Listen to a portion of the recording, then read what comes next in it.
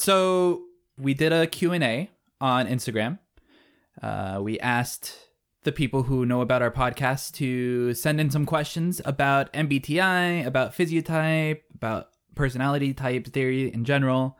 And we got some questions back. And so we're going to be doing a bit of recap of what we've talked about so far in physiotype. And then after that, we're going to get into these questions. So to get us started, real quick, super basic summary. Colby, would you be able to give us a summary of what is physiotype? Physiotype is, for lack of a better word, a personality typing system. It was born from MBTI, though it is quite different. It consists mainly of 3 dichotomies, and those dichotomies are prone and supine, local and universal, and meta and mesa. And then just describe those 3 dichotomies very briefly. The prone-supine dichotomy. So people who are more prone are generally more action-oriented and less agreeable. People who are supine are usually more agreeable, less action-oriented. This tracks with like disagreeableness. So people who are prone are more likely to be in managerial positions just because they're more disagreeable. They're willing to say no. They're willing to do their own thing. They're more, dominant on average. And then going to local universal. Universal is actually it's a good word for this because it's actually used in metaphysics and maybe a few other niche fields to mean exactly pretty much what it means in physiotype. So universal means very concerned with abstracts, abstract objects, and big picture ideas. Basically, the one-liner for universal is universal things apply to more things, but less specifically. So they're like principles. So when you use a principle, there's always exceptions and there's little circumstances within the actual experience that you're having. But the principle is very broad. It applies to lots of things, but maybe it doesn't apply like perfectly to anything. It's broadly useful, but in a micro context, it's just one piece, and so that's universal. Local would be something that is hyper specifically true, but not broadly useful. So let me say that. Let me try and say that one more time. Universal things are less true and more broadly applicable. Local things are more true and less broadly applicable. Beautiful. Yeah. Oh yeah, meta mesa. Meta mesa. Meta is about things. Meta is about relationships, and it's about descriptors, and it's about properties. Mesa is about the thing itself. So you're being meta if you're referring to yourself, of course. The traditional sense of meta is usually like recursion, but meta is recursion in the physiotype model, but it's also about self-reference as well as referencing other people. So it's about relationships, properties. It's about the details. Meta people will pack less things into abstract objects. This is because meta is more detail oriented. It's about how things work, kind of. And mesa is about the thing itself. So to mesa people, a thing is not just the sum of its components. Like it is the sum of its components, but it has there's a lot packed into this like ontologically real thing. Whereas to a meta person, they're just like, oh, everything is just a sum of its components. Nothing has meaning. Everything is just these little nodes that contribute to make something. So metas might know how their phone works better because they think about all the different little components of the screen, the button, the transistors, whatever. But a mesa maybe will use their phone better because they're just viewing it as its own object. They don't like extrapolate the little details inside the phone. So yeah. And then of course physiotype is the entire point of physiotype is that you can infer all these things from people's appearances and their gait and the way they talk. To map this to MBTI, prone and supine map pretty well with T versus F in MBTI, so thinking versus feeling. So thinking for MBTI would be prone for physiotype, and then feeling for MBTI would be supine for physiotype. Universal maps good with N for MBTI. So universal for physiotype, N or intuitive for MBTI. Local then would map with sensing. So S for MBTI, local for physiotype. And then meta versus mesa doesn't map with any specific dichotomy that's defined in MBTI. But the cognitive functions, NE-SI, FETI would be meta functions. And then SENI, TEFI would be mesa functions. And if you're still confused, we have a blog that'll be in the show notes that'll explain this better than us. Perfect. Okay, cool. QA. So the first two questions are, which types are easiest for you to get along with? And the second question was asking about compatibility between types. So yeah, let's combine this into the two. Personally, Colby, what types do you most easily get along with? STPs, NTJs, and NFPs. And NTPs. Okay. Any reasons why? No, I mean, there is no reason. It's biological. I mean, there's a reason, but it's not like, physiotypes about chemistry. So you feel you have the most chemistry when you're talking to those people? Yeah. Like the most flow, yes. I guess? Would that be descriptive? That's correct. And if I see one of those people, I'm like, oh, they seem cool. Okay. Yeah. That makes sense. For me, NTPs, SFPs, NFPs are probably the types that I get along with the easiest. And like you say, like I have the most flow with. I have friends that are many different types, but all the people I have the best flow with are those types. And STPs. I get along pretty well with STPs as well. Interesting. And then, so of course, yeah, there is maybe in a later episode we can do a whole one about like compatibility or like what type you tend to be friends with, or what we see in nature of like who people marry and stuff. But there is a system. I think there's a formula actually that we have had at one point. I can kind of like I can rattle off the different types that tend to gravitate towards each other. But I think there is a way to a couple sentences that comprise the entire thing where you could infer type to type attraction, whether it's friends, romantic, or whatever. Especially romantic, I feel like there's a stronger pattern than even just platonically.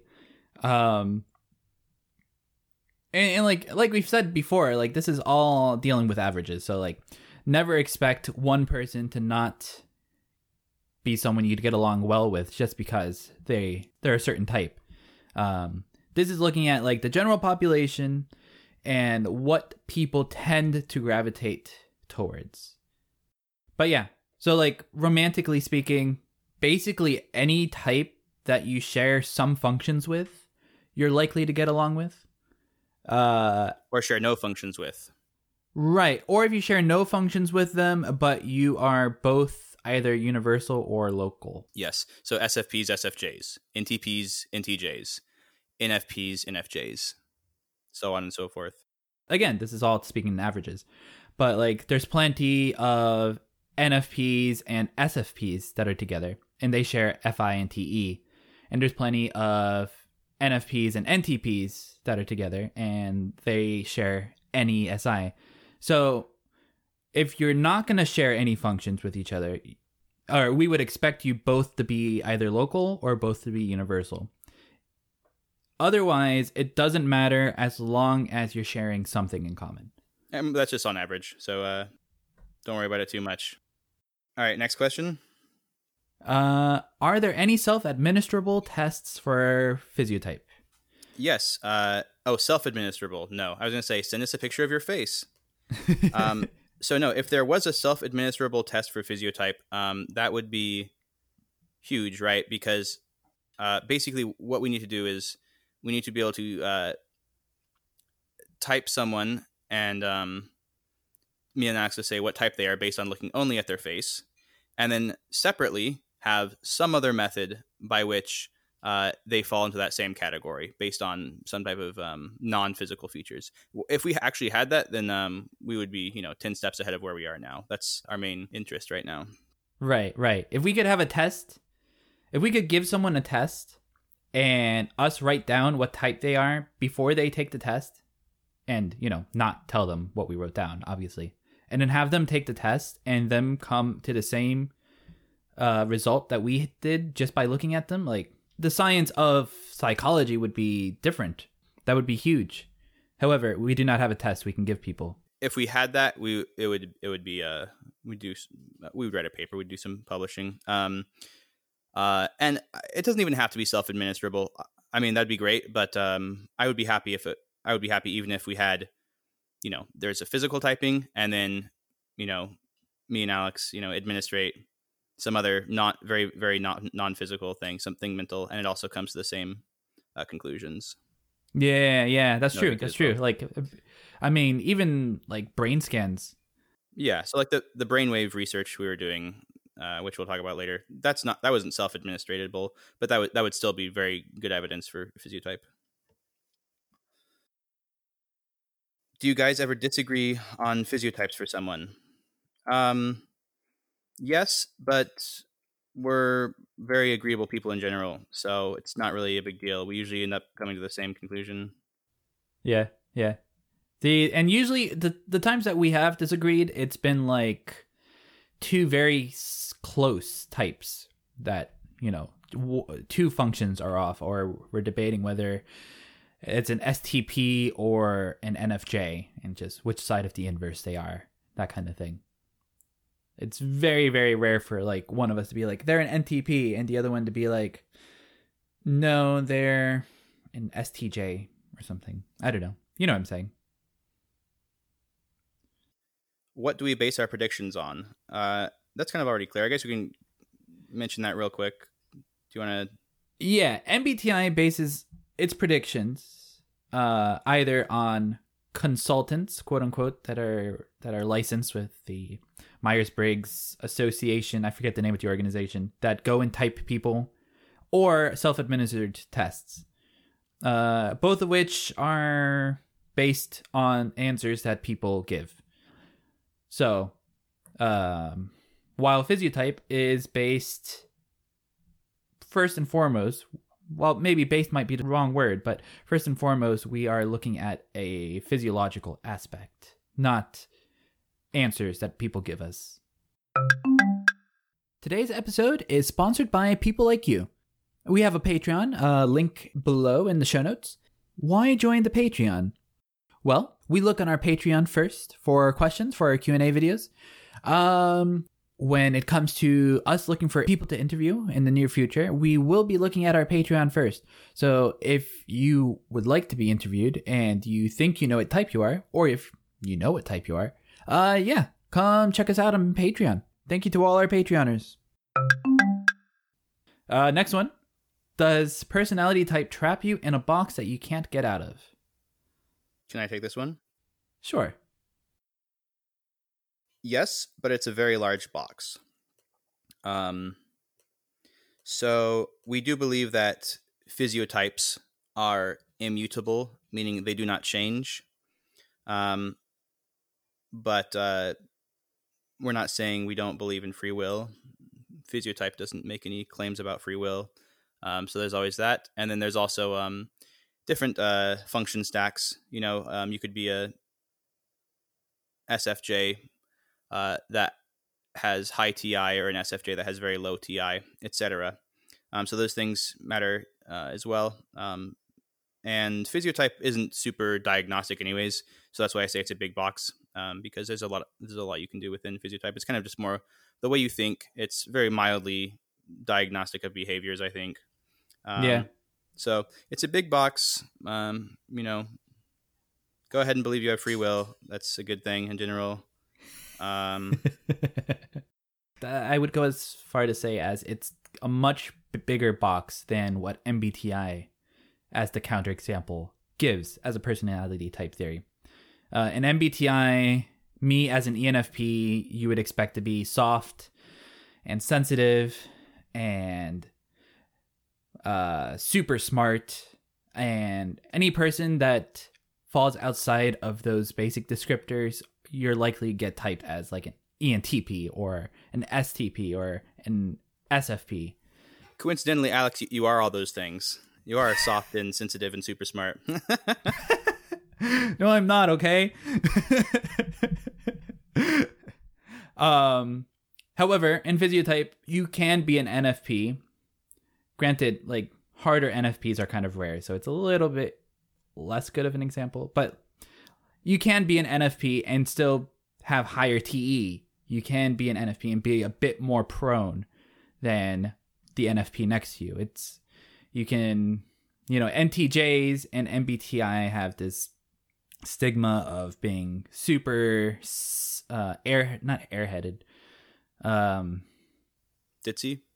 Ditzy might be the word. Head in the clouds, dreamy. Yeah, like head in the clouds, dreamy, and also have like the stereotype of being rude and being completely unaware of social interactions.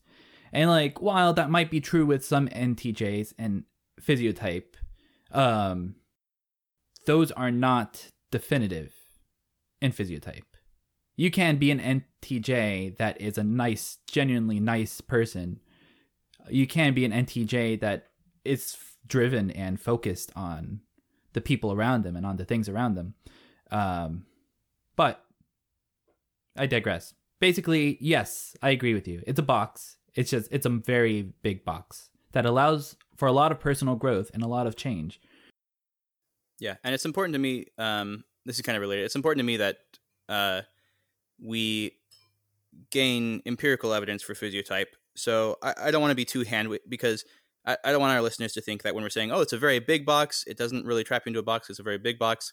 I don't want them to think that we're saying this so that we have a non-falsifiable theory. We are working towards a non-falsifiable thing. We want it to be falsifiable. So the fact is, it is a big box, but that doesn't mean that it's not falsifiable. So we are working on defining the borders of that box, and the borders will definitely be defined by averages. And then we can have a fuzzy box for individuals, and that'll be smaller, but like a bigger box with severe distinct borders for averages. Mm-hmm. Like, on average, there's this many STPs doing this, and that's a fact, that kind of thing. So yeah. And I mean, we do have lines. The issue is the lines we have drawn are, people are living things. People are conscious. So the lines we draw for example, NE versus NI, the lines we draw that NE is meta and NI is meso, and that we'd expect NI to be much better at visualizing things and NE be much better at subcategorizing. Like, these are lines that we're drawing. However, these are lines that are hard to see in behavior without doing something self-administered. And then, if we just rely on self-administration, we're running into the same problems that MBTI has. You can't ask an NTP, how well do you visualize, and ask them to actually give you like a good answer if they've only seen their own visualizations, So like an NTP could give a 10 because they think that they visualize great, and they might be completely naive to the fact that the NTJ next to them can visualize 10 times better than they can. So it's like, we have lines. It's hard to empirically test the lines that we currently have. And that's why we're working towards more concrete lines. Well said. Next question. Does culture cause types, or do types cause culture? Is this genetic? So this is a paraphrase question. I would love to start with this one, if that's okay, Alex. Yes, please do. So yeah, different cultures have more of certain types. This is because Physiotype is 100% genetic. And because it's 100% genetic, I think for the most part, types cause culture more than culture causes types. Obviously, this doesn't mean that types are the sole creator of culture. I'm sure they're the minority They have an influence on culture, but they're probably not the greatest influence on culture. It's fairly strong, but culture influences types, or types influence culture more than culture influence types for sure. And yeah, it's all genetic. Would love to find the exact gene for different types. That's a long way off. Yeah, so just as three examples I have in my head. Western white people, and I think Ashkenazi Jews too tend to be any people. A bit of any. I mean, any dom is not super common. It's not like rare or anything, but they are relatively any high, extroverted, intuiting. So that would be in physiotype. That would be meta universal high, relatively meta universal high. Black Americans are there's lots of STPs and NFJs, so they're very TI heavy. So lots of STPs and NFJs. That's partially why Black Americans have great voices. NFJs often have wonderful voices, or STPs too if they're balanced well. And then Eritreans, I think, I don't know. This is less confidence, but I think Eritreans, for instance, are fairly FI culture. To add to that, I can't speak for all South America, but Colombia is very, very SE heavy. Lots and lots of STPs, lots and lots of SFPs. Yeah, Latin culture has lots of SE, huh? Yeah. That's why they're so fun. Honestly. I was about to say, could you imagine a culture of very heavy SI being a culture that is known for its dancing and known for its exotic cuisines? And absolutely not. Yeah, and this is a great Physiotype. Another reason why Physiotype is cool is because it explains why white people can't dance. And like why on average Western white dance culture is lacking, it seems. And literally, I believe it is. I mean, we all say this as jokes, but if it's actually true, it's actually quite interesting and meaningful. Everyone believes it's true, but we just kind of joke about it. But if it's true, it's actually quite interesting. The fact that whites aren't as good as dancing as, let's say, like white Americans are not as good at dancing as Black Americans. That sounds crazy. Like, it's a funny joke that we all say, but like there's an actual reason for it that Physiotype can explain. Generally, we can have a whole episode about dancing and rhythm. But I think a Physiotype has a decent explanation for that kind of phenomenon. I agree. Obviously, there's exceptions. We're talking about averages here, people. Yeah, well, that's the thing. Culture is a great way of looking at an average without having the empirical data for that entire population. Yeah. Because you expect a culture to represent the majority, usually. Okay, here's another one. I guarantee you, white Americans per capita, white Americans like techno music more than Black Americans. That's another thing I'm going to say. I don't have evidence for it. That's a prediction. Okay. I don't know. Yeah. But I would be very interested to find out, to be honest. Something that just occurred to me now as well is, I can't speak for all South Americans. I can only speak for Colombians. But Colombians are very, very prone to protesting. Very prone to protesting. Any little thing, and they'll protest. I think you see that more, and first off because of SE, and second off because of lots of high TI and high willingness of disagreeableness. Yeah. And again, I'm talking like I looked at people's faces first, realized how many STPs there were, and then started thinking about all the cultural implications that could have, and then started thinking about how, wow, they dance a lot. Wow, they protest like crazy. So this isn't really me thinking, oh, they protest a lot, so they must be STP. You came to the two conclusions separately. Yeah, exactly. And I think, like you said, like that means something. Yeah, and you're for our viewers, you're half Colombian, is that right? Half Colombian, half Puerto Rican. Half Puerto Rican. Okay. So our viewers know as well, I am half white and half white. Beautiful. And I am not the exception to the rule that whites tend to not be able to dance very well. There's so much we could talk about there, but I think you're right in that we should devote a whole episode to that.